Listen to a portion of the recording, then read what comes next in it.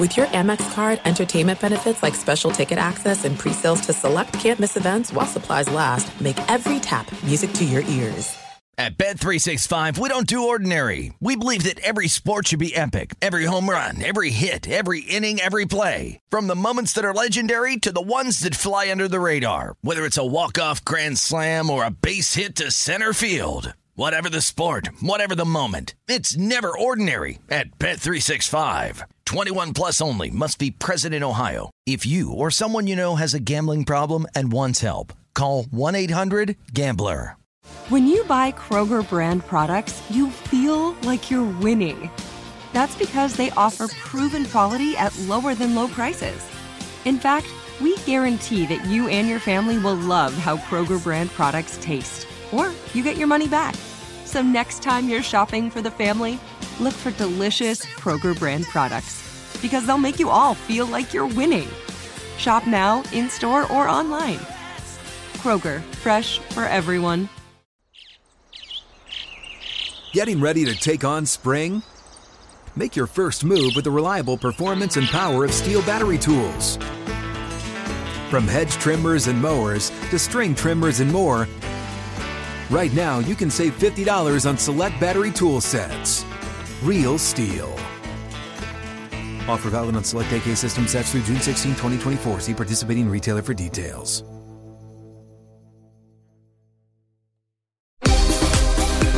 The 2021 MLB season is here, and although the seats may not be full, your bankroll has the chance to be. Greg Hoops Peterson has you covered for every game, every day this season, along with comprehensive analysis and angles for getting to the window while celebrating the walk-off winners and blown saves of what will be a wild season.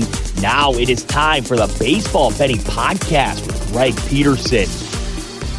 A warm and friendly hello, welcome to lovely Las Vegas for the Baseball Betting Podcast. Myself, Greg Peterson. We've got a terrific show for you guys. In the second segment, we are going to be joined by Tim Murray. He used to be out there in Washington, D.C. He is now living out here in Las Vegas doing the show The Nightcap with the Vegas Ads and Information Network. You're able to catch that 10 p.m. to 1 a.m. Eastern. If you're looking Pacific time, that is 7 to 10. So he does a terrific job with that every Monday through Friday. And he does a terrific job being able to lock in on baseball. We're going to be talking about some of the big takeaways from the season. Going to be talking about just what we've all seen out there in the National League East. Get a little bit more of a Nationals perspective, including how Patrick Corbin has been struggling and what to expect from him on the mound today. So, going to have that chat in the second segment with Tim. And then in the final segment, going to give you guys a side total on every game on the betting board for this Thursday as we touch them all. First things first, always love to be able to answer Twitter questions on this podcast. If you got one of two ways, we all fire those in. First one is my Twitter timeline at gunit_81. Keep in mind the letters EM, they mean does not matter. So always send these into the timeline. Other ways, find an Apple Podcast review. If you rate this podcast 5 stars, it is very much appreciated. Then from there, you're able to send your questions, comments, segment ideas, what have you. I did not wind up getting in any today, and we unfortunately did wind up having a couple games get rained out on Wednesday, but we still did have a great day of baseball. So let's take a look back at it, try to find some trends and try to get to know these teams a little bit better. What happened yesterday? Let's go around the bases and find out. We'll start with my New York Post play of the day. I always love to gloat, and I just wound up watching this go final. The Oakland A's wind up getting a 6-0 win over the Seattle Mariners. I thought there would be a regression for Chris Flexen, and there was. He winds up giving up 5 runs. He does wind up going 6 innings as he wound up giving up 5 runs in the third inning, going deep for the Oakland A's in this one. Mitch Moreland, he was able to get his 5th home run of the campaign. He was able to settle down from there. But for the bullpen, you have Robert Duggar give up a run in an inning. Anthony Machevich, 2 scoreless innings. But for the Seattle Mariners, they wound up having 5 out of their 9 guys in the lineup finish up the night with a batting average of a .175 or lower.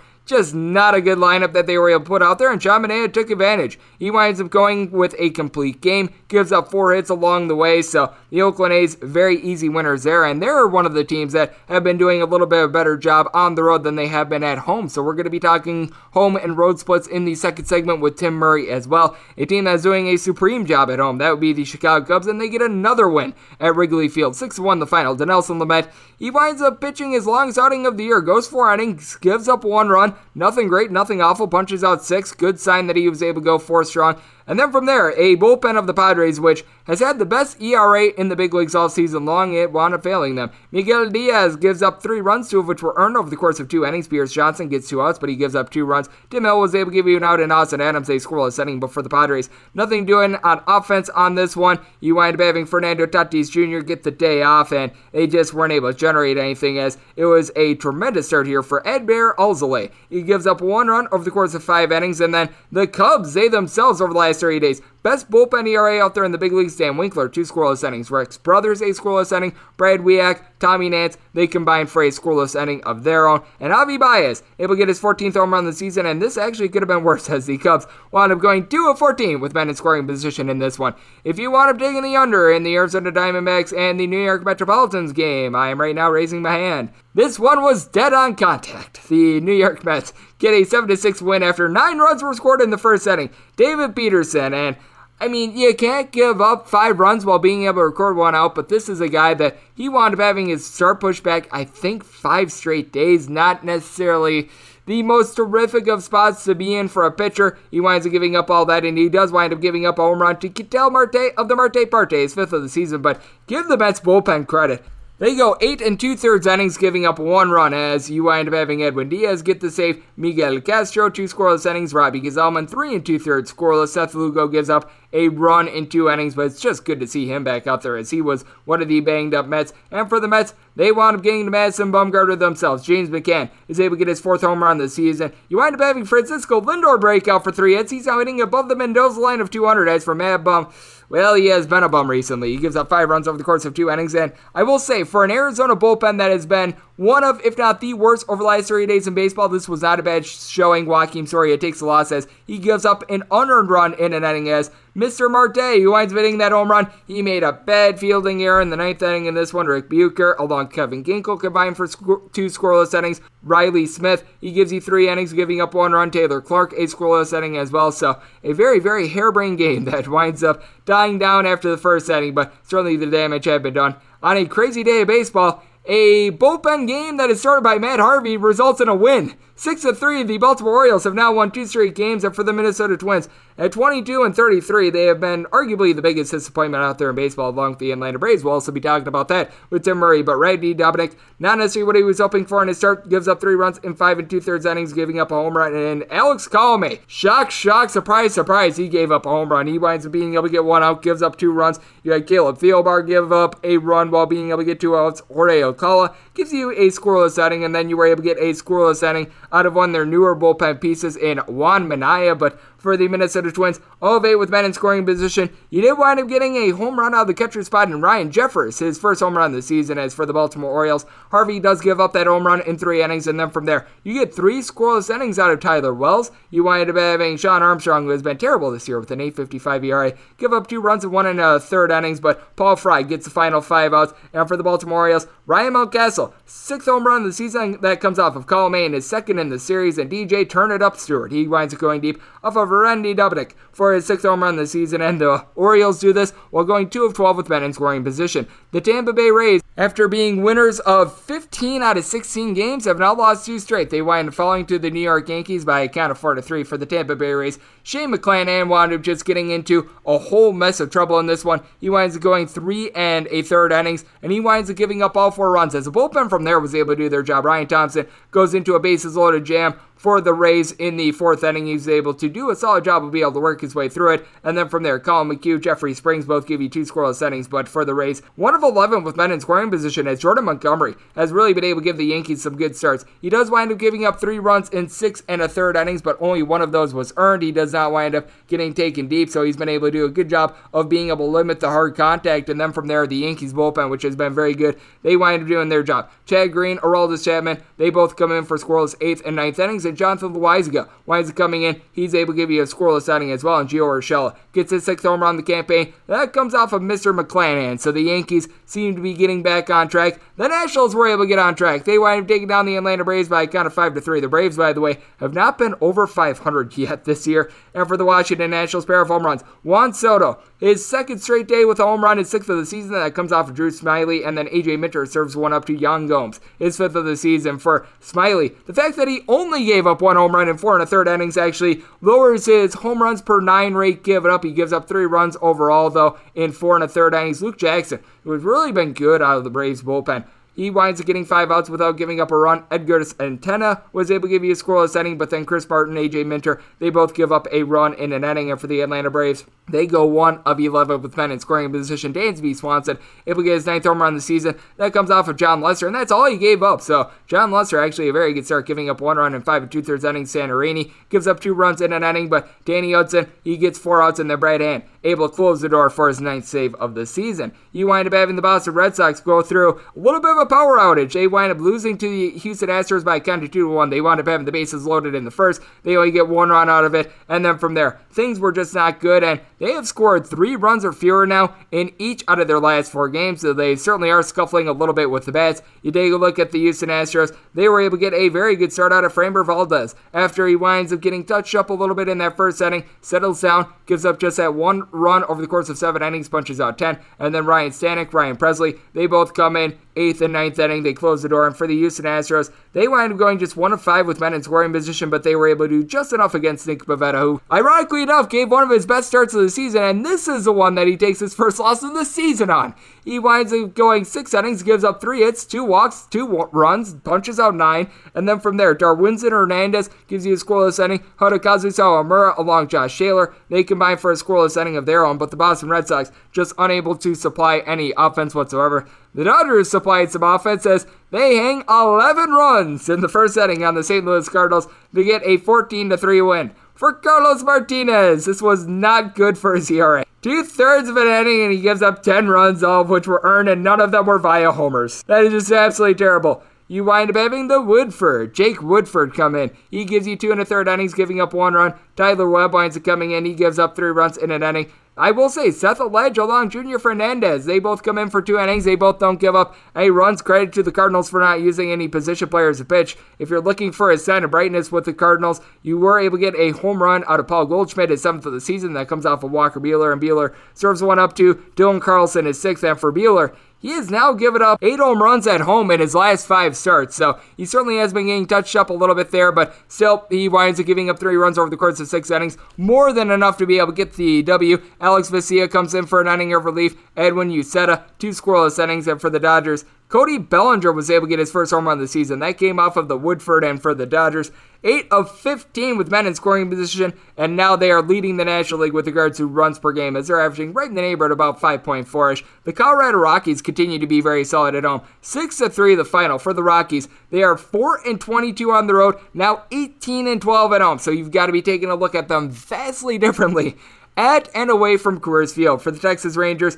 you actually got a not-so-bad start out of Jordan Lyles. He gives up 3 runs over the course of 5 innings. Considering it's Jordan Lyles and considering it's Coors Field, you could have done worse, but Taylor Hearn, he winds up giving up 2 runs in 2 innings, giving up a home run, and then you wind up having a run given up by DeMarcus Evans for the Texas Rangers. They themselves were unable to get any home runs, 2 of 6 with men in scoring position, as the Rockies get a very good start out of Antonio Senzatella. He does give up 3 runs, only one of which was earned. He was hurt by a Garrett Hampson error, but then you have Daniel Bard give you a scoreless inning, and Carlos Esteves was able to give you an out as well to be able to help the team out of the 8th. And for the Colorado Rockies, Josh Fuentes, who has hit above 300 at home, well below 200 on the road, he goes deep off of Hearn. He was able to get his 5th home run of the season. Being able to go deep in this one as well, you were able to get something out of the Toronto, a.k.a. Dunedin, a.k.a. Buffalo Blue Jays. They wind up taking down the Miami Marlins by a count of 6-5. Marlins wind up getting up 4-1 early in this one, and the Blue Jays were able to claw their way back with a 3-run ninth. And in that 9th inning, you were able to get a nice walk-off thanks to a Joe Panic sacrifice fly, but being able to set that up, you did have a pair of home runs from the Blue Jays. Randall Grichuk, he gets 2 of them. His 10th and 11th of the season off of Mr.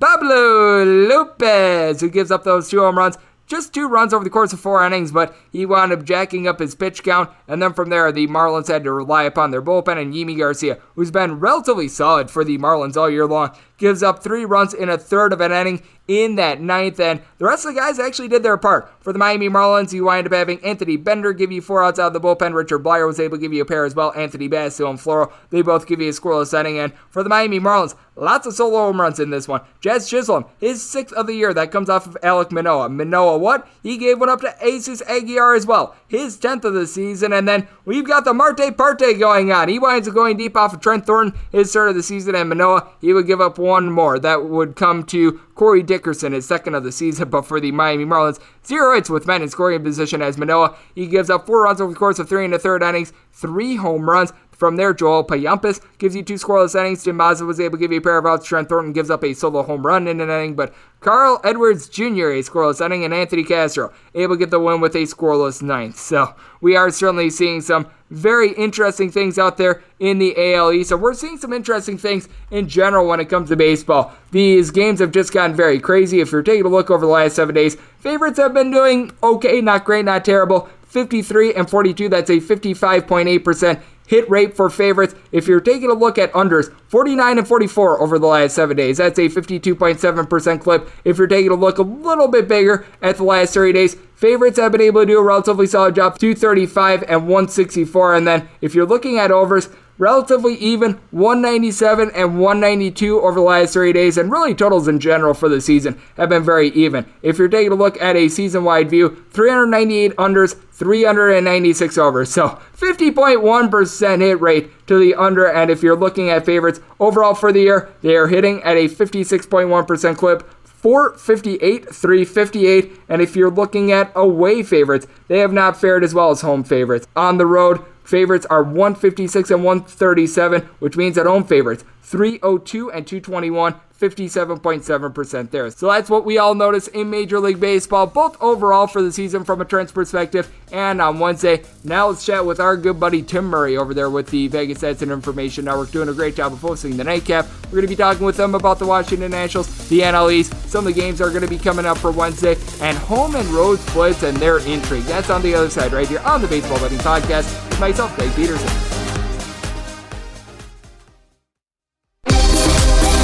Greg is calling in a pinch hitter from the Overtime Network hotline. And we're back here in lovely Las Vegas for the Baseball Betting Podcast. Myself, Greg Peterson. It is great to be joined by our next guest, as he is the host of VSiN's and Nightcap. You're able to hear that every Monday through Friday from 10 p.m. to 1 a.m. Eastern. Well, technically, if you're out there on the East Coast, I guess it extends into Saturday morning. So there is that. If you're looking Pacific time, it is actually Monday through Friday. It is Tim Murray who's joining me on the podcast. He also does some work with 102.9 The Hog, that is out there in my home state of Wisconsin, out there in Milwaukee. And he is Muhlenberg's single-season record holder for worst free throw percentage. You're able to follow Tim Murray on Twitter at @1TimMurray. And always great to have you aboard, my friend. How are you?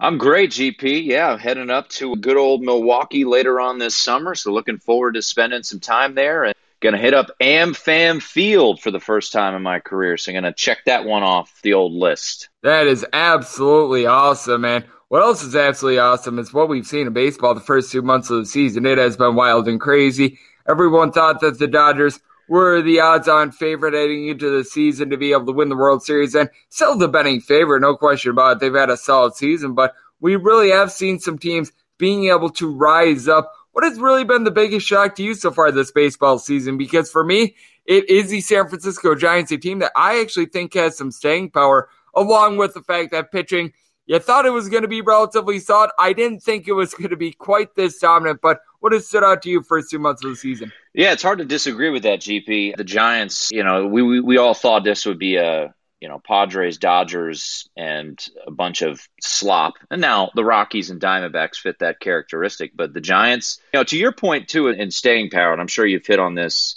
let's look at run differential, right? The Giants are plus 62 as of recording time. You look at the NL East, which I know we're going to get to, and the leader in the NL East is, plus 6, and that's the Marlins, who are 5 games under 500, and just in run differential, by what I mean. So, yeah, I do think there is staying power. I don't think this is fraudulent. Now, do I think they'll win the NOS? No, probably not. But I think they're going to be a postseason team. They're going to have to fend off probably someone from the Central for that wild card berth. And I think there's a real legitimate chance that we're looking at the NL West and having 3 playoff teams, which would certainly be a ton of fun. And the recent struggles for the New York Yankees certainly have to be surprising and how they are playing. And then at this point, GP, can we call the Tampa Bay Rays doing what they do every year? Oh, they traded Blake Snell. They're going to stink. Doesn't matter. It's remarkable what they do year in and year out. We discredit them or we don't think they're going to be as good. And then here they are, 14 games over 500. So I don't know why the Rays should ever be on a surprise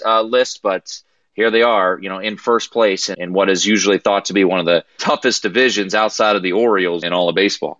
And for the Tampa Bay Rays as well, what I always find to be very intriguing about them is being able to get it done on the road. I do think that you have to gauge some of these teams vastly differently home to road because the Rays 15-13 at home, which it's not terrible. At the same time, it's not necessarily what you'd think of as a juggernaut. 20-8 on the road going into Wednesday. That is absolutely ridiculous what they've been able to do with that regard. And I do take a look at it as we do have Tim Murray joining me on the podcast as we do have some teams that are just vastly different home to road. We were talking about the NL East a little bit. You take a look at the NL East, every single team in that division is below 500 on the road. Best road record, the Atlanta Braves at 11-12. You've got the Mets going into yesterday at 11-16, Phillies 11-19, Marlins 12-17, and the Nats are 9-14, which I think is absolutely ridiculous. We all know about the Colorado Rockies, who are 4-22 on the road and entering into yesterday 17-12 at home. And I really do think that it's remarkable what we've seen with this because for much of the year, fans have been in the stands, but not necessarily at full capacity. We're starting to get back into that with a lot of these ballparks being able to go to north of 75% capacity these last few weeks. But I do think that it is very, very interesting to take a look at some of these home and road splits. Yeah, you're absolutely right. And I don't blame the Tampa Bay Rays. I would like to play on the road if your home field is the Trop. So Going away from there is not the worst thing in the world. But yeah, to see a team that is 12 games over 500 on the road is really remarkable. The A's, have had great success on the road this year, and the Giants. But the Giants, I think it's pretty comparable, right? What they've done on the road and what they've done at home. So to see the A's and the Rays both have so much success on the road this year is interesting to look at. And the Colorado Rockies is something else. Their home road splits this year, that's quite comical. Yeah, what else is something else is what we're all seeing out there in the NL East as the New York Mets entered into yesterday. A relatively sizable leader out there in the NL East, up 3.5 games on the Atlanta Braves. Biggest lead of any division leader out there in baseball, which that's really remarkable to say considering the New York Mets, of their 8 position players that wound up starting on opening day, I believe that 6 are currently on the injured list. Might be 5 with Pete Alonso coming back, but they're all sorts of banged up. The Atlanta Braves have been a big fat disappointment this year. And having Marcell Ozuna get arrested, not necessarily too ideal. The Washington Nationals actually are looking a little bit better with the bullpen, but they are just not getting anyone to hit homers to save their lives. And then you got the Miami Marlins, who are a scrappy bunch. At the same time, they need a little bit of offense, and the Philadelphia Phillies just have no idea how to play on the road. So I think that this is going to be one of the more intriguing races out there in baseball. And we always talk about the NFC East in football being the NFC least. I think that you can make the same argument for the NL East. Yeah, and it's surprising because you look at preseason win totals. If my memory serves me correct, GP, I think 4 out of the 5, their win total was over 500. Nats were around 84-ish. Braves were the highest. The Mets were right there behind them, and then the Phillies. I'm certainly disappointed what we've seen from the Atlanta Braves. I actually played them. It was a reverse jinx as the Nats fan here. But I played them to win the World Series. I think I got 14-1 odds, 18-1. I can't remember what I got, somewhere in that. But that's how bad it is. I'm not even checking in on the future that I have on the Atlanta Braves. I do think, and maybe I'm crazy, I haven't completely given up on the Atlanta Braves because I think ultimately I do believe that starting pitching can come around. I really kind of have given up on the Nats. And I think there's a possibility that they sell off because for them, winning the World Series a couple of years ago, obviously bubblegumming that bullpen together with, Patrick Corbin coming out of the bullpen, Steven Strasburg in the wild card game. They had to really be unique in what they did in the postseason, and they've traded away a lot of assets in order to get to where they ultimately wanted to be, which was winning a World Series. And I don't blame them whatsoever for it. I mean, that's what you kind of have to do. But the farm system is not very strong right now. They're kind of banking on a handful of prospects to hit with the pitching rotation at some point down the road, GP. But I would not be surprised if they look at some pieces that they could potentially move at the deadline because, yes, you have Max Scherzer, and he's in the final year of his deal. I'll say this. I would be surprised if the ownership allows Max Scherzer to be traded. That would be my hunch, just knowing that they put the kibosh on a Bryce Harper deal. Mike Rizzo tried to trade him in his final year. The ownership's that deal. And when you look at the success that the Nats had in paying this exorbitant amount of money to Max Scherzer, $210 million, and even kind of being a bargain.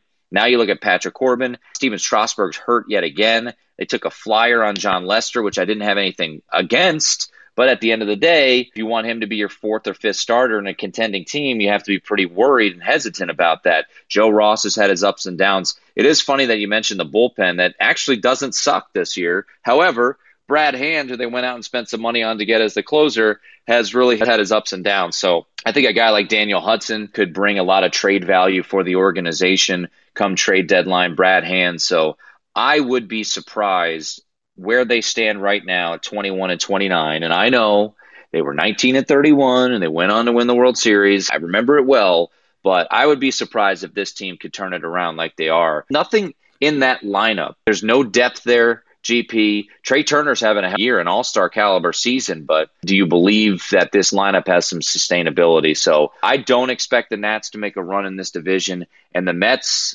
that is surprising with how much they've been banged up that here they are, and they're still finding a way to be in first place by, as you mentioned, more than anyone else. Yeah, it has been a completely unique division this year, as we do have Tim Murray of the Vegas Stats and Information Network joining me on the podcast. And how about if we get to that Nationals versus Braves game? Because as we're doing this podcast, it was supposed to be Ian Anderson who was going to be taking the bump for the Braves. Braves had decided that they are going to give him an extra day of rest, so he is going to be going on Friday instead of Thursday. So now it is good old to be determined as we do this podcast for the Braves. Patrick Corbin on the bump for the Nationals. When it was Anderson versus Corbin, the Braves were finding themselves between minus 140 and minus 150 favorites, depending on where you look. And it has just been a big fall for Patrick Corbin. Has actually done halfway decent at home in his recent last couple starts, but you take a look at him on the road. 7.45 ERA in 4 starts, and it's given up 6 home runs in 19 and a third innings. Now, this is a guy that a few years ago when the team was able to win the World Series, he was incredibly dominant. He was their Swiss Army knife guy, doing it all. He's always had a little bit of issue on the road as compared to at home, but this is just absolutely terrible. Yeah, I don't know how. And maybe with the fact that you're getting the scratch, I think that you're looking at just at a spot to maybe against Patrick Corbin. Now, like you mentioned, he hasn't been horrendous. He was not awful in the month of June, had a 4.29 ERA, so not horrible. He's gotten slightly better as the year has gone on, hasn't faced Atlanta yet. I don't know how you bet on this dude. He gave up 11 hits. The Orioles 2 starts ago, got hit up pretty good by the Milwaukee Brewers over the weekend. So it just feels like he's a type of guy, GP, that you've got to fade until ultimately he, it comes through. But once again, to contradict myself, he only had 1 loss in the whole month, so 6 starts, and it came over the weekend against the Milwaukee Brewers. So he wasn't dreadful. Maybe he's starting to get a little bit better after just a horrific start to the season. It is a disappointing year, and I don't know if he's going to be turning this thing around. Yeah, I think it could be a rough one for Patrick Corbin, but seeing the total anywhere between 8.5 and 9, that actually might be very appealing if we wind up getting that, because take a look at the Atlanta Braves. Right now, they don't have Bryce Wilson on the official roster. If they do wind up listing him, he'll probably get a start. But if they don't wind up bringing him up, it'll be Josh Tomlin, perhaps Sean Newcomb. And, well, those guys aren't a whole heck of a lot more trustworthy themselves. So not necessarily going well there, but things are going well when it comes to just being able to take a look at a lot of these games day in and day out. And, Tim, Is there anything that's really standing out to you that's going to be going down on Thursday? Because we do have a little bit of a smaller than normal card, but we do have some pretty solid matchups. Is there one or two that really are catching your eye? Yeah, I mean, I think the main one was that Washington game. Curious to see who Atlanta ultimately puts out there. And as you mentioned, the total is a potential play there with Corbin getting hit up pretty good. Maybe this Nats offense found some life. I get hesitant betting overs in Nats games just because they have had so many games this year where they've laid an absolute egg. So early on, if you get a cheaper price on Atlanta going up against Patrick Corbin, who struggled on the road, I would look to potentially grab that for Atlanta. But that's the one I'm looking at. And obviously, we don't have a line out yet, but Garrett Cole on the hill against Tampa Bay. Curious what that total will be. I imagine that won't be a pretty low one. Yep, I think the reason why they're holding off on that Rays versus Yankees game to be able to list that is because as of right now, it looks like Ryan Yarbrough is going to be pitching for the Rays. As we know, the Rays love to be able to use an opener for him because if you take a look at Ryan Yarbrough throughout his career, coming in a relief role, depending on how you look at it, either 24-5 or 25-5 is his record coming in a relief role as a starter below 500. So certainly a little bit understandable why the Rays might be wanting to utilize their pendant opener system there. And a man that is an opener, he is a closer. He does a little bit of everything with the Vegas Stats and Information Network. That'd be you, Tim. You do a great job with the nightcap. That is every Monday through Friday. Guess it extends into Saturday if you're out there on the East Coast as well, and you do many great things. So let the good people at home know they're able to follow you on social media and just what you've all got going on in general. Yeah, just that one, Tim Murray, GP, and the nightcap, as you mentioned, and said so well each and every night. We sweat out plays and recap what's going on. Certainly a fun time to be tuning in as we were losing our mind on Tuesday night when Damian Lillard was doing his thing and Jokic as well. So, yeah, each and every night, 10 to 1 a.m. Eastern, 7 to 10 Pacific on VSiN. And Tim doing an absolutely terrific job as he is on the nightcap every Monday through Friday on the West Coast. You're going to be able to find that from 7 to 10 p.m. Pacific time on the East Coast as 10 p.m. to 1 a.m. Eastern every Monday through Friday. And occasionally, he's kind enough to join this podcast as well. So big thanks to Tim Murray for joining me right here on the Baseball Betting Podcast. And coming up next, it is that time of the podcast to give you a sign total on every game on the betting board as we touch them all.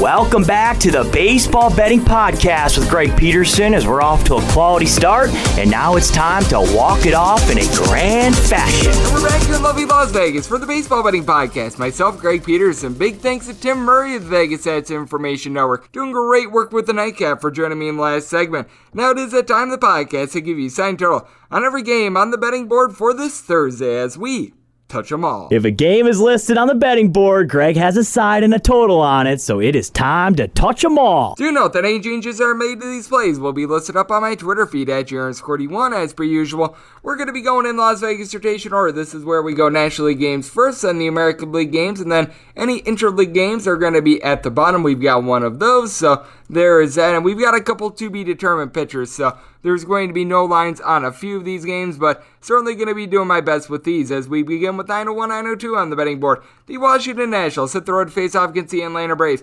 What's supposed to be Ian Anderson for the Atlanta Braves? His start has been pushed back a day, so currently to be determined as I record this. Meanwhile, Patrick Corbin is going to be going for the Nats. The Nats were at plus 130-ish when it was supposed to be Ian Anderson going, and the Braves were right around minus 140 to minus 150 with a total between 8.5 and 9. Juice on the over with the 8.5.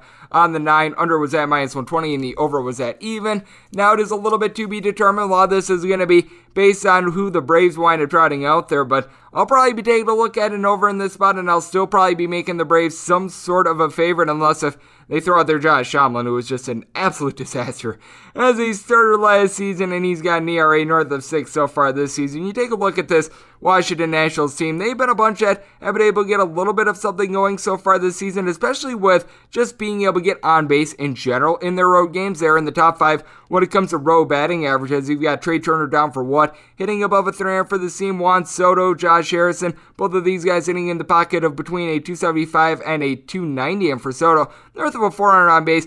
Soto seems to be finally coming around with the power as well, back-to-back days with a home run for him.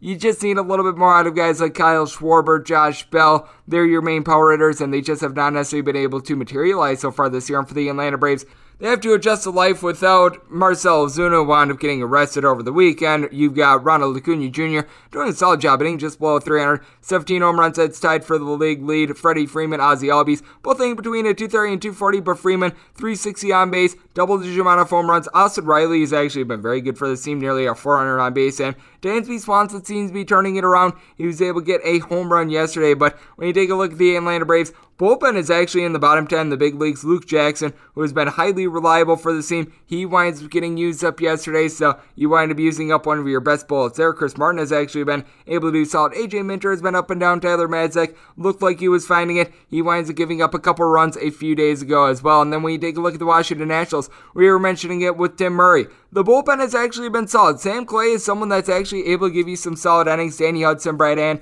I like both of these guys. Kyle Finnegan, off to a little bit of a rough start this year, but he's been able to find it. Wander, I swear this guy sucks as a sub-3 ERA. He is going to drop back eventually, but take a look at this spot with Patrick Corbin. He just has not been good on the road. North of a 7 ERA. Actually didn't pitch terribly in the month of May. I just don't know how long that's going to be able to stay as well. It just seems like he has not been able to find it so far this year, and he always has been a little bit worse on the road than he has been at home. This year it's been much worse on the road, so probably going to be setting the Atlanta Braves as some sort of a favorite. Need to know a little bit more about the pitching matchup as to how big of a favorite, and I've got to think if this total is right around like 9-ish, I'd be taking a look at the over as well. 903, 904 on the betting board. This is one that is off the board as you've got the Miami Marlins hitting the road to face off against the Pittsburgh Pirates. Mr. Tyler Anderson is going to be going for the Pirates. Right now, ESPN is listing Cody Poteet as the starter in this one. If it is Poteet versus Tyler Anderson, I'm going to be making the Pittsburgh Pirates a little bit of a favorite just because they are at home, and Tyler Anderson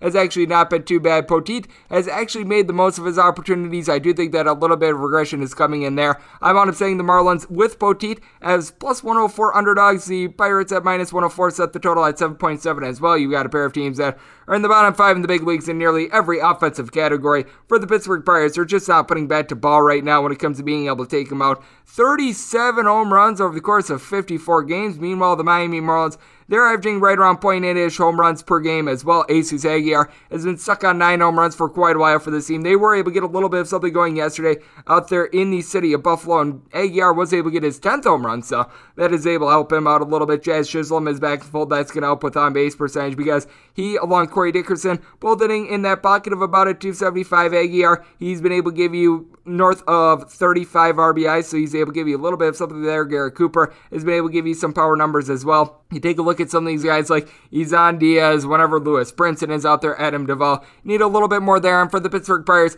Adam Frazier at the top has been very good for this team. Nearly a 4 on base, 335 batting average. Brian Reynolds, he right now leads the team with 7 home runs, and that in and of itself is a big issue. You take a look at this Pittsburgh Pirates bunch, you just haven't necessarily been able to get a lot out of guys like Eric Gonzalez, Kevin Newman, Cole Tucker, Ben Gamble. These guys, they're aiming below the Mendoza line of 200. I know that they wound up kicking the tires on the Todd Frazier. That was not necessarily too terrific. I will say Jacob Stallings, not a bad hitting catcher, and you've been able to get Wilmer Defoe a couple at-bats, and he has been relatively solid for this team, but I do think that when it comes to this game, you take a look at the bullpens, and I actually give a little bit of an edge here to the Pirates. I know that the bullpen has been failing them a little bit more recently, but Richard Rodriguez, currently sitting with a sub-2 ERA. Jason Shreve has been able to give you some solid innings. I like what you're able to get out of Kyle Kirk. David Bernard has been solid in them for the Miami Marlins. Needed more length out of Mr. Pablo Lopez, who wound up going 4 innings yesterday, so Anthony Bender wound up having to get used up. You do have the gentlemen that come over from the Dodgers in Dylan Flora, along with Emi Garcia, who have been solid.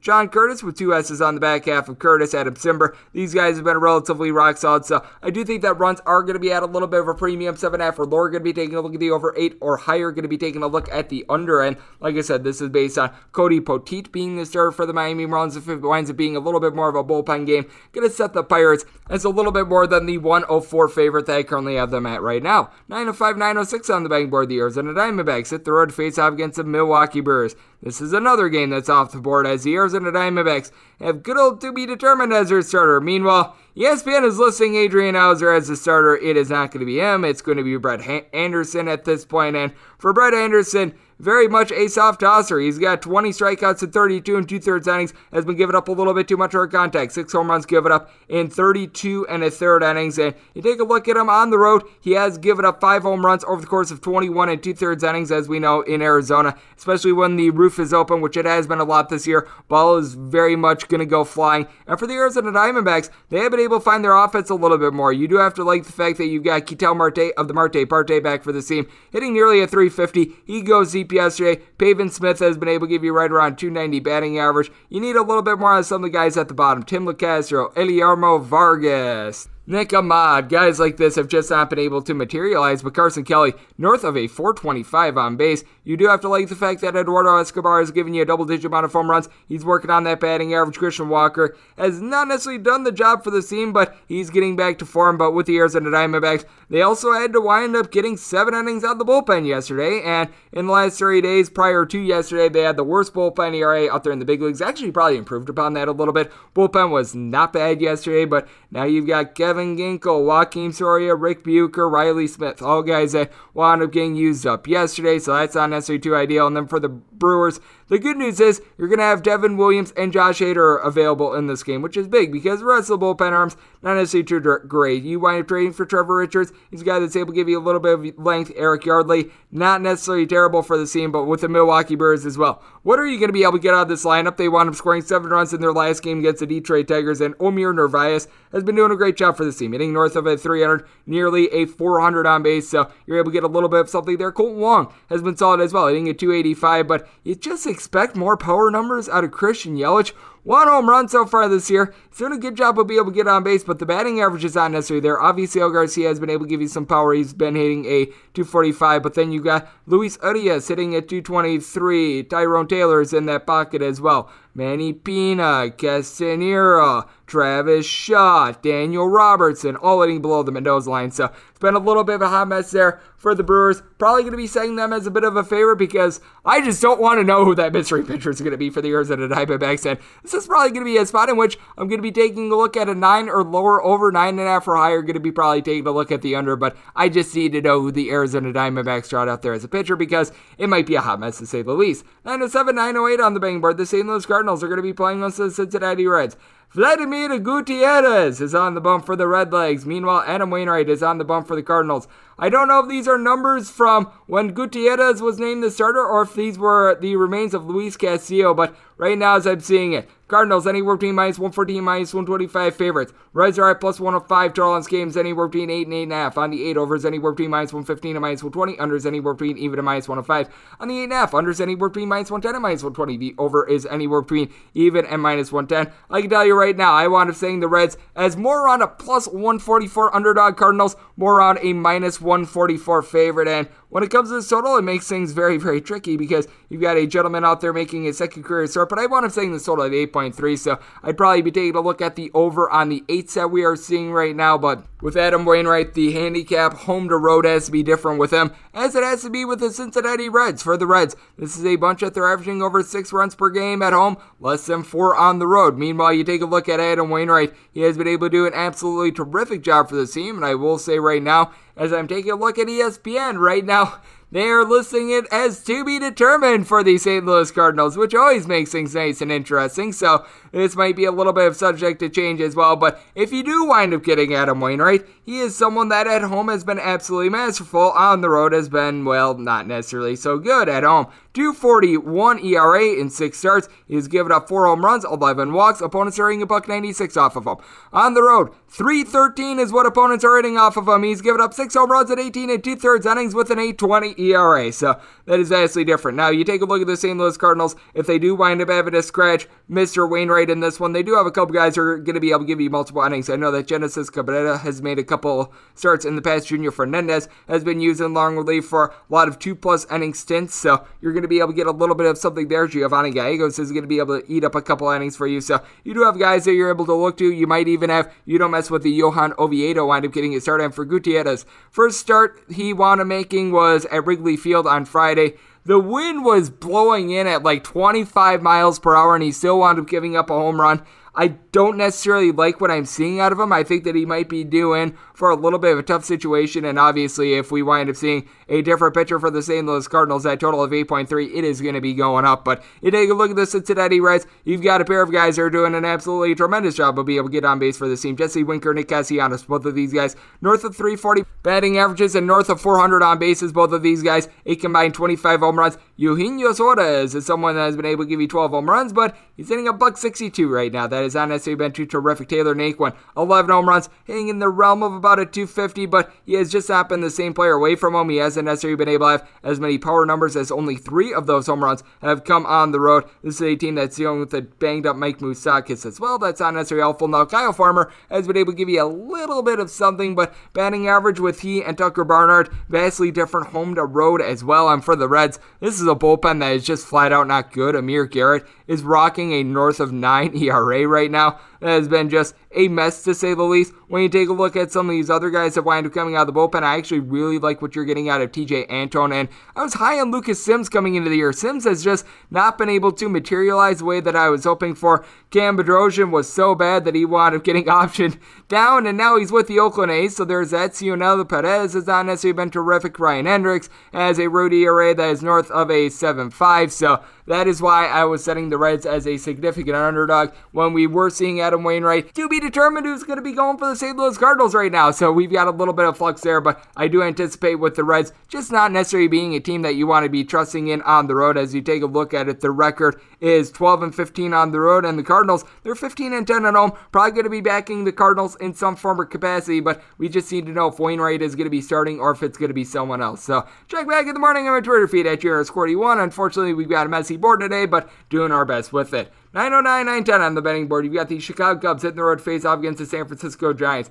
Anthony DeScalfani is going to be going for the Yankees. Zach Davies is on the bump for the Cubs. Cubs are finding themselves as slight underdogs here, anywhere between plus 102 and plus 106. If you're taking a look at the Giants, they are anywhere between minus 114 and minus 125 with your total at 8. Under is anywhere between minus 120 and minus 105. Over is anywhere between even and minus 115. And for DeScalfani, other than the one terrible start that he wound up having against the Dodgers, in which he winds up giving up 10 runs in that start, he's actually been relatively solid for the team. Meanwhile, you take a look at the Chicago Cubs and Zach Davies. He got off to an absolutely terrible start to the year, but Davies has been able to find it recently. You take a look at his last 5 starts, he's given up a combined 5 runs and went at least 5 innings in every one of them. Now, a guy that is not necessarily going to be able to get you too many punch-outs. He's had 12 strikeouts in those last 5 starts, but he's done a good job of being able to lower the walks 2 or fewer in 4 out of his last 5 starts. I was really ailing him to begin the year because he is giving up right around 4.7, 4.8 walks per 9 innings. But you take a look at the Cubs,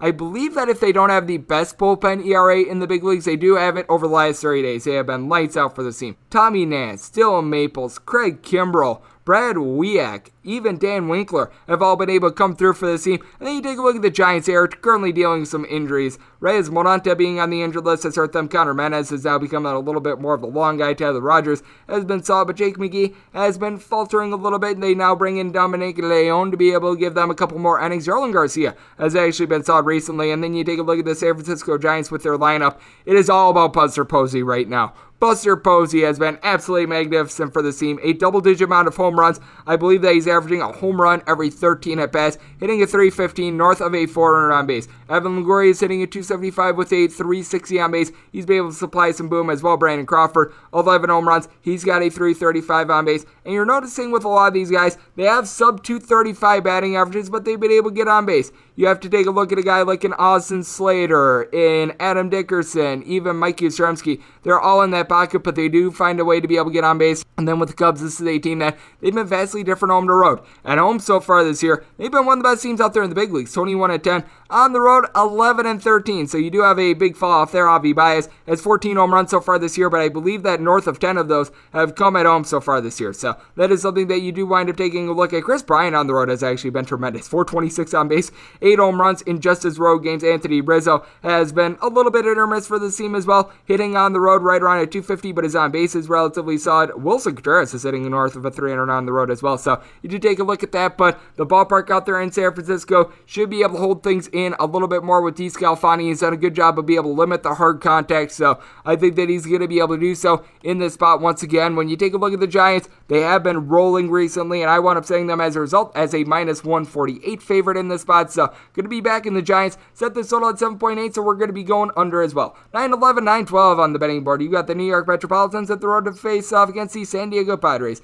Yu Darvish going to be going for the Pods. Taijuan Walker is on the bump for the Mets. Total on this game is anywhere between 6.5 and 7. On the 6.5, over is juice at minus 120. The under is even. On the 7, the under is anywhere between minus 115 and minus 125. The over is anywhere between minus 105 and plus 105. And with the Padres, anywhere between minus 170 and minus 180 favorites. Meanwhile, with the Mets, it is anywhere between plus 148 and plus 160. And for Taijuan Walker, he's done a very good job of being able to limit the hard contact so far this year. He's facing off against a Padres team that they've got Fernando Tatis Jr. rolling, but with Walker, 4-1 record, 1.84 ERA, 1 home run given up in 49 innings. He has been nothing short of magnificent for this team, and you take a look at him on the road, he hasn't necessarily been quite as good, but still a 2.75 ERA. He's going to be out there in a very pitcher-friendly ballpark, and opponents when he's on the road are hitting a $1.57 off of him. Now he has given up a couple of walks, right around 3.66 walks per 9 innings, but you still like what you're seeing there. And for Yu Darvish, he's actually been a little bit better on the road than he has been at home, but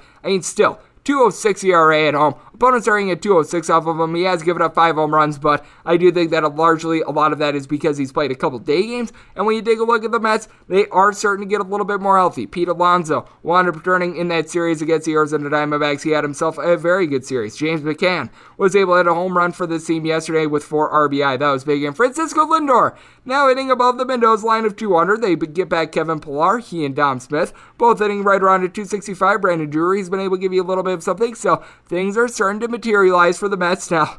Bad news is the bullpen had to be used for 8 2/3 innings yesterday. So Seth Lugo, Miguel Castro, Robbie Gazelman probably not going to be able to come out. So you have to rely upon guys like Jurcic, Familia, and Aaron Loop in this spot. And for the Padres, they've used their bullpen for the most innings out there in baseball. But Yu Darvish is probably their most steady Eddie starter. And all these guys like Mark Melancon, Emilio Pagan, Craig Stammen have been able to get the job done so far this year. And then when you take a look at Eric Hosmer and Jake Cronenworth, both of these guys hitting at 280 for this bunch. Will Myers is one of these guys that has not necessarily had the best batting average for the team, but a lot of these guys are having a on-base percentage in that pocket of right around a 333. Myers, Manny Machado, Jurickson Profar. I take a look at the backup catcher, Webster Rivera. All these guys are sort of in that pocket, and I do think that the Padres should be a good-sized favorite in this spot. I do think that we went a little bit too far, because with the Mets, like I was mentioning a little bit earlier, you are getting reinforcements out there. Taijuan Walker has been relatively solid. I needed more like a plus 160 to be able to take a shot on the Mets in this spot. We are seeing a couple plus 160, so I'm going to be taking a chance there.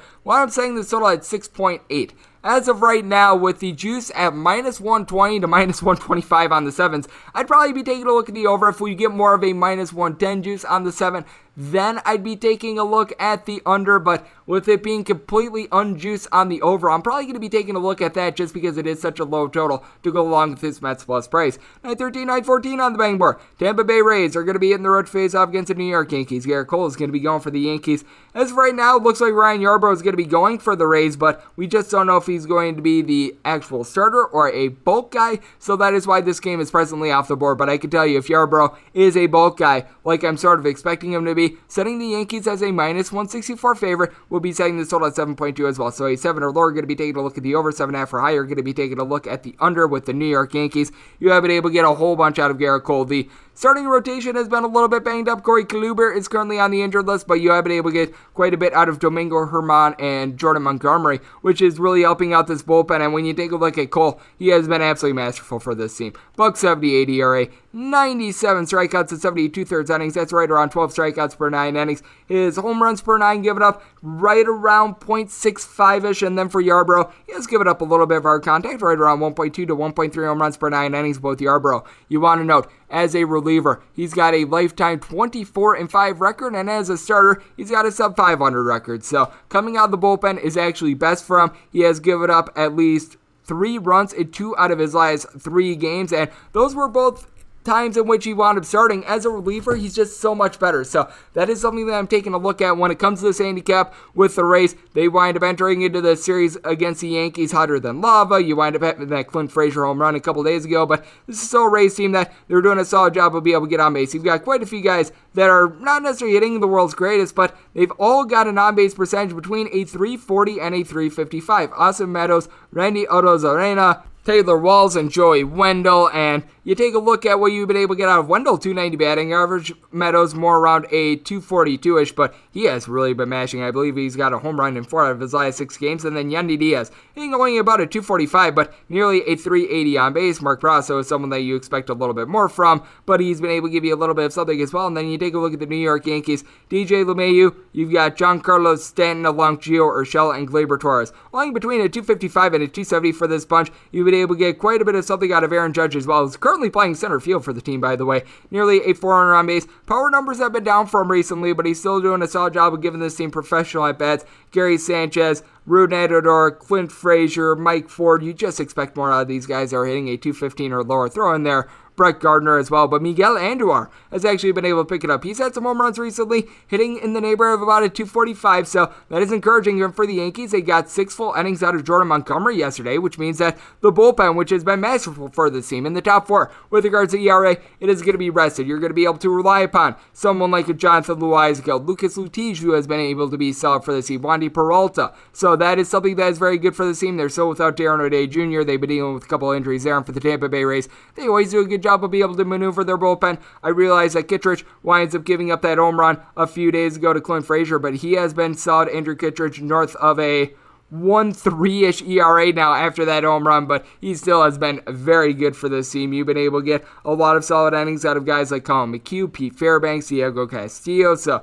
I take a look at this spot. Yankees should be a sizable favorite, but always be cautious of Ryan Yarbrough coming out of the bullpen. So that's why I've got the Yankees more in that neighborhood of about a minus 165-ish favorite. Typically, they'd be a little bit bigger if it wasn't for the fact that the Rays are rolling the way that they are. And like I said, 7 or lower are going to be taking a look at the over. 7.5 or higher are going to be taking a look at the under. 9:15, 9:16 on the betting board. We've got my New York Post play of the day. It's the Boston Red Sox hit the road face-off against the Houston Astros. Jake Odorizzi is going to be going for the Stros. Martin Perez is going to be on the bump for the Boston Red Sox. Your total on this game is 9. Over is anywhere between minus 110, minus 120. Under is anywhere between even to minus 110. If you're looking at the Sox, you're going to be getting plus price here. Anywhere between plus 115 and plus 125. If you're taking a look at Houston, anywhere between minus 133 and minus 143. And for Jake Odorizzi, he's got a 6.75 ERA, and he has went fewer than 5 innings in 3 out of his last 4 starts. I do realize that in his last stint against the San Diego Padres, he was relatively solid, but even towards the back half of 2019 and all of 2020, he was not necessarily getting the job done.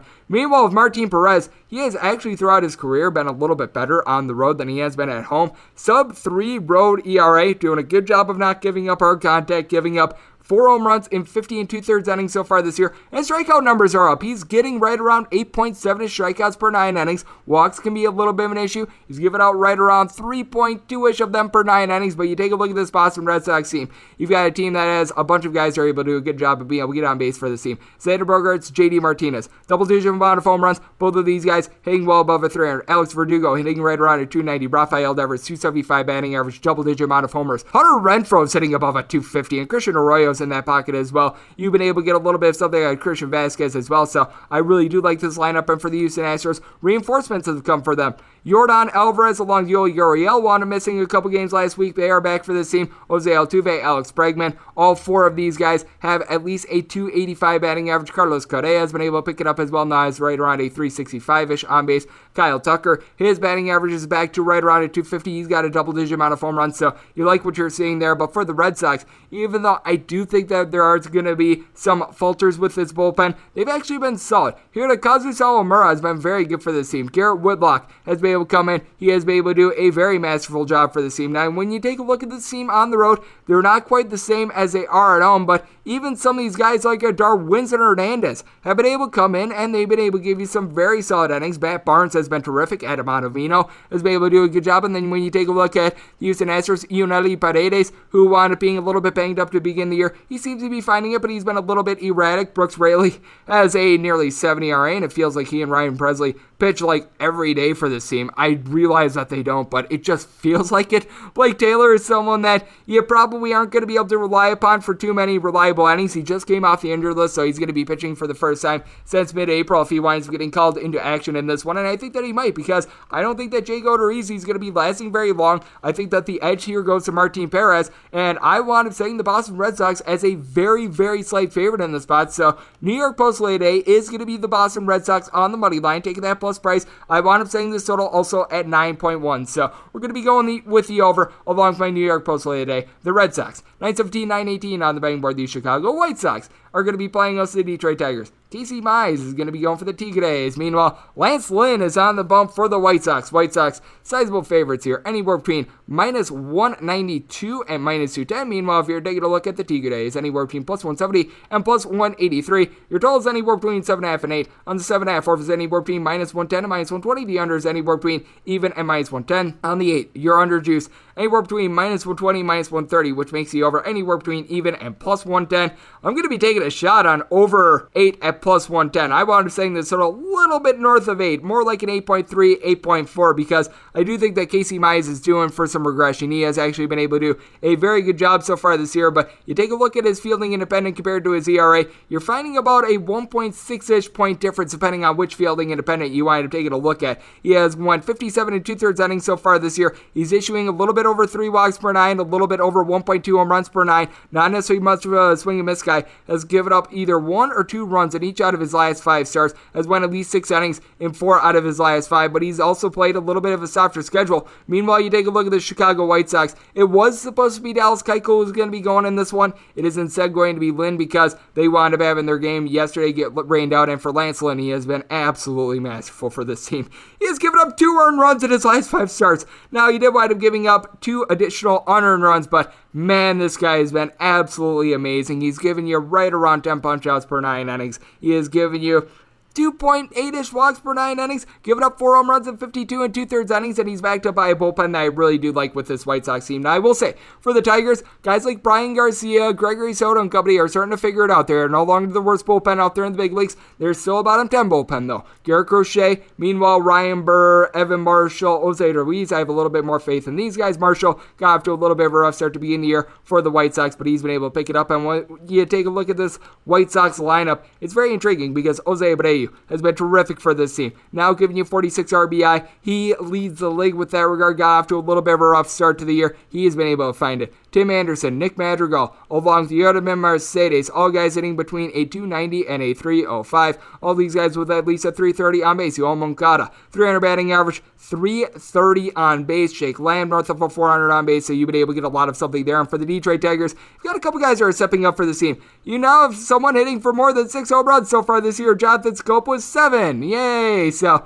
he has been able to pick it up a little bit, actually hitting at 250 for the team after he just had a massive outburst in that series against the Milwaukee Brewers. But this is no longer the Milwaukee Brewers, and you still have quite a few guys hitting a 225 or lower for this team. Noah Mazzara, Willie Castro, Victor Reyes, Nico Goodrum, Miguel Cabrera, Grayson Griner. So you've got a lot of guys that they do need to pick it up. You've been able to get Robbie Grossman on base. He and Jamier Candelario between a 350 and a 365 on base. And for Candelario, hitting right around a 280. You've been able to get a little bit of something out of the shortstop and Zach Short, which I find that to be very funny. But hitting a 375 in a very, very small sample size here, Castro has been able to give you a little bit of something. But I do think that the White Sox should be able to dominate this game. I do think that regression is going to be setting in for Casey Mize. So going to be taking the over. And when you take a look at the White Sox, set them as a minus 225 favorite on the money line. If you're looking at the run line, I'm seeing this at anywhere between even money and plus 105. Giving me a plus price on the White Sox run line, very appealing. So we're going to be taking that along with this total over 919, 920 on the betting board. The Minnesota Twins hit the road face off against the Kansas City Royals.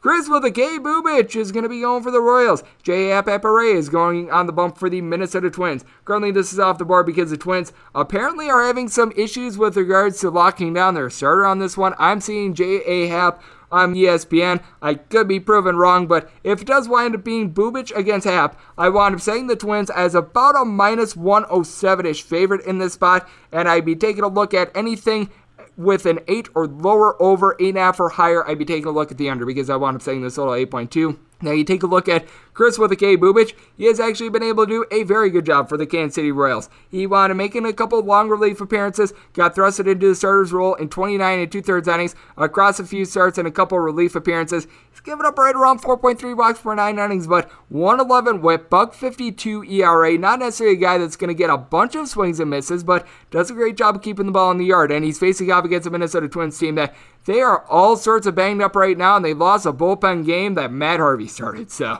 that tells you where they're at right now. You take a look at this Minnesota Twins team. Nelson Cruz just has not been himself since coming off the injured list. 351 on base, 275 batting average, but Miguel Sano wound up having something like 7 home runs over the course of 15 days. He is currently a little bit banged up for the team. You take a look at the catcher spot, it's been bad all year long. Ryan Jeffers hitting below the Mendoza line of 200. You've also been kicking the tires on a new center fielder in Gilberto Celestino. He's a young up-and-coming prospect. Going to have good days for the team. He's just not prepared right now. And then you got guys like Trevor Larnach or a Polanco hitting in that 225 to 230 batting average range. And then you take a look at the bullpen of the Minnesota Twins. Has been far from terrific. Jorge Alcala winds up getting used up yesterday. Alex Colme has been a hot mess. So him getting used up yesterday is actually a little bit of an upgrade. But with that said, you've also got Cody Stashak, who is currently on the injured list for the team. Taylor Rogers and Ansel Robles, both of these guys have been solid. Juan Minaya is going to be getting a couple innings. And Luke Farrell has actually been halfway decent, but then you take a look at the Kansas City Royals. They've had a little bit of an up and down season with their bullpen, but I do like what you're able to get out of a few of these guys. Tyler Zuber has not been terrific, but Kyle Zimmer has been very good for this team. Greg Holland is able to give you still some good innings. Scott Barlow, Jake Brents. I have a little bit of faith in these guys, and for the Royals, big key is, are you able to get Ode Soler online? 48 home runs during the 2019 season. 4 so far this year, but Andrew Benintendi, he has looked very solid. 350 on base, 290 batting average. Salvador Perez, 12 home runs, he's hitting at 280. He is back to full force. You wind up bringing in right fielder Edward Olivares. He has come off the injured list and he has looked very solid for this team. Calvin Gutierrez, Michael A. Taylor, Whit Merrifield, Carlos Santana. All in between a 250 and a 260, and for Mr. Santana, 385 on base, and I do expect Whit Merrifield to be able to pick it up as well. I do think that reinforcements are going to be coming on the way for the Minnesota Twins because they have been resting quite a few guys. And for J. Happ, the 5.24 ERA is not necessarily too terrific, but he's been able to do a better job of being able to keep the ball in the yard. You take a look at his road start so far this year. He's given up around 0.9 home runs per 9 innings. Opponents are hitting right around 286 off of him, but I think that he's going to be able to rein it in, which is why I wind up saying the Minnesota Twins as a very, very slight favorite. Like I said, 8 or lower, going to be taking a look at the over if we wind up getting Bubich versus Happ. 8.5 or higher, going to be taking a look at the under. 921, 922 on the betting board. The LA Angels are going to be playing against the Seattle Mariners. Justice Sheffield is going to be on the bump for the M's. Good Finn Kenning is on the bump for the Angels. And we're between minus 150 and minus 155 favorites. Meanwhile, if you're taking a look at the M's, anywhere between plus 130 and plus 143. Draw on this game is 8.5. Unders anywhere between minus 105 and minus 120. The overs anywhere between even and minus 115. I understand making the Angels a little bit of a favorite here. This just seems a little bit too extreme. I wound up setting the Mariners as more around a plus 134, so I needed at least a plus 135 to be able to take a shot here, and I certainly am going to be taking that shot because with Justice Sheffield, over the last 2 years, he's given up less than a home run per 9 innings, so that is something that does wind up standing out to me for Griffin Canning. I will give him credit. He's been able to put it together recently for this team. 4-3 record, but you take a look at it, he's given up 3 runs or fewer in 4 out of his last 5 starts. Home runs are a little bit of an issue. He's given up 4 of them in his last 3 starts, and one of those was a 2-inning start against the Minnesota Twins, which was not necessarily too terrific. Walks can be an issue with him as well. He has given up right around 4.3-ish walks per 9 innings, and same goes for Justice Sheffield. Sheffield giving out right around 3.7-ish walks per 9 innings, 20 over the course of 49, but when you take a look at the Seattle Mariners, things seem to be falling in line with them. Now, they do have to do a little bit of traveling in this spot, which makes things a little bit more difficult, but now you've got quite a few guys that will be able to give you a bit of something, including Mitch Haniger, 14 home runs, 265 batting average. You do like to see that. Ty France, after he wound up going into a little bit of a swoon, he's hitting at 260, and J.P. Crawford is hitting at 250 for this bunch. Now, Kyle Seager needs to figure it out. 222 batting average. Kyle Lewis was starting to figure it out, and then he wound up going on the 10-day injury list, which means you've got all these guys who wound up entering into yesterday with a .180 batting average or lower. Jake Fraley, Jack Mayfield, Taylor Trammell, Jacob Nottingham, Tom Murphy. That is not what you want to see. And Ore Mama Lois, he has not been good for the team either. So you've got a lot of guys that they do need to pick it up. I will say this for the Seattle Mariners, though. Bullpen has been relatively solid, and for the Angels, it's been better recently, but I still have a lot of trepidation having faith in guys like Steve Cishek, Raciel Iglesias, even someone like an Aaron Slager, who I believe is currently on the 10-day injured list because he was just not good, to say the least. Daniel Zamora has actually been able to give you a couple halfway decent innings for the Seattle Mariners. Keenan Middleton, Anthony Michevich, these guys have been able to give you a little bit of something for Michevich. It's been a little bit of a rough go recently, but Paul Sewald has been able to give you some solid innings, really aside from that series against the Oakland A's. And then when you take a look at the Angels, no question, Shohei Ohtani should be, as of right now, the AL MVP. He's getting a home run every 12.5-ish at-bats. He has given you right around a 265 batting average with those 15 home runs. Jared Walsh, though, how about him? Hitting a 362 on base, 12 home runs. Justin Upton, he does have 10 home runs, but he's hitting right around 208 for this bunch. Anthony Rendon is still hitting below a 230. That is something that you've got to feel like is going to rectify itself a little bit now with the Angels. They've actually been able to do a solid job at home. At home, they're hitting as a collective about a 260, and they've been able to really pump out the home runs. 42 home runs in 27 games, so right around a home run and a half per game, so you do like what you're seeing there. Jose Iglesias has been able to get on base whenever he's been out there. He's been a little bit banged up this year, so you do always have to keep that into account. Now, guys like Jose Rojas and company, they need to pick it up a tad, but I do think that you're going to get runs in this game. I wound up setting this total a little bit north of 9. I do realize that sometimes I like to play a little bit more pitcher-friendly, but going to be taking a look at the over, and with the Mariners being plus 140 or greater, we're going to be taking that plus price as well. And we wrap things up with 923, 924 on the betting board. The Walker Texas Rangers hit the road to face off against the Colorado Rockies. It was looking like we were going to get 55 shades of John Gray for the Rockies. Instead, Austin Gomber is going to be going for them. Meanwhile, Mike Fultonavich is going to be on the bump for the Texas Rangers. Currently, only Bet Online and Circa have this, and they've got the exact same line. Rangers minus 110. Colorado Rockies, even money total is 10.5 over and under, both at minus 110. I want to say the Rockies as a favorite in this spot. I've got them more in the neighborhood of about a minus 125-ish because with Mike Fultonavich, I have absolutely no faith in him whatsoever. And with the Colorado Rockies, their record is absolutely terrible. No ifs, ands, or buts about it, but you've got to be gauging this team so differently home to road. On the road, this is a team that is 4-22. Meanwhile, at home, I believe that if they weren't 18-12 entering into yesterday, they were 17-12. So they've actually done a good job whenever they've been at home. Now with the Colorado Rockies, bullpen is a little bit of a hot mess for this team. You've got Yency Almonte, who's got an ERA that is north of 10, but Jordan Sheffield, Daniel Bard, even Michael Givens at home have had relatively solid outings for this team. And then you take a look at the Colorado Rockies, having Trevor Story in the injured list. No fans or buts about it. That's a little bit tough. But you take a look at Ryan McMahon. He's been able to give the team 13 home runs so far this year, and I believe that 10 of them have come at home. So he's been able to do a great job at Coors Field. This is a team that has a collective, hitting right around 265 whenever they are at Coors. CJ Cron, Charlie Blackmon after rough starts to the year, they are picking it up, and Josh Fuentes hitting a 240 for the year, but north of 300 whenever he's at home, and then Jonathan Daza hitting north of a 300 for the team as well. Now you take a look at the Texas Rangers. Adolis Garcia, 16 home runs, and he's hitting at 280 for the team. He has been absolutely magnificent. Isaiah Kiner-Falefa, 285 batting average, that is solid, and then got a bunch of guys hitting in that pocket of between a 235 and a 250-ish. You've got Charlie Culverson, Willie Calhoun, Nate Lowe, throwing there Jose Trevino. All these guys sort of in that pocket. Brock Holt is only hitting about a 215, but nearly a 330 on base. Joey Gallo hitting a 210, but once again, 360 on base. He's been able to give you a little bit of boom as well, but with the Texas Rangers, hard to have a lot of faith in this bullpen either. Taylor Hearn has actually been able to give you a couple solid innings recently. I do like John King and Ian Kennedy, but Joely Rodriguez is terrible. Brett DeGeis, he's got nearly an 8-ish ERA. You've got Tabarcus Evans out giving you innings. He's actually been solid, but it's been in a very small sample size. Wes Benjamin, one of the long guys, well, he's very, very long for giving you runs as well, so that is not necessarily what you like to see, and this is just a total I think is too low for Coors Field. I really think that the minimum should be 11. I wound up saying this total more in the neighborhood of about an 11.5, so I'm seeing about a run-ish differential, so I'm going to be taking it over, and I'm going to be taking what is going to be like an even money / a little bit of a small minus price here with the Colorado Rockies, as Austin Gomber has been someone that has had his issues with command, but by and large has not necessarily been a terrible pitcher. We were looking at John Gray a little bit earlier, but you take a look at Austin Gomber, the ERA itself is not necessarily too bad. It's right around a 4.55, considering that he makes his starts at Coors Field. That's not necessarily too bad. Walks, like I said, they have not been good, but in 3 starts at Coors Field, a .188 ERA. 10 walks in 14 and 2/3 innings, but opponents are hitting a .149 off of him, and he's only given up 1 home run. So I think that he's going to be able to hold down the fort here against a guy, Mike Fultonavich, that he is towards the league leaders with regard regards to home runs given up, 12 of them in 62 and 2/3 innings, 1-5 record. You take a look at what he's done on the road, right around a 4-ish ERA, but that's over the course of 3 starts, and has given up 4 home runs in 18 innings. I think that this is a little bit of a doomsday scenario for them. So taking a look at the Rockies along with this total over, and that will wrap things up on this Thursday right here on the Baseball Betting Podcast. Big thanks to Tim Murray of the Vegas Stats and Information Network Show, The Nightcap, for joining me in the last segment.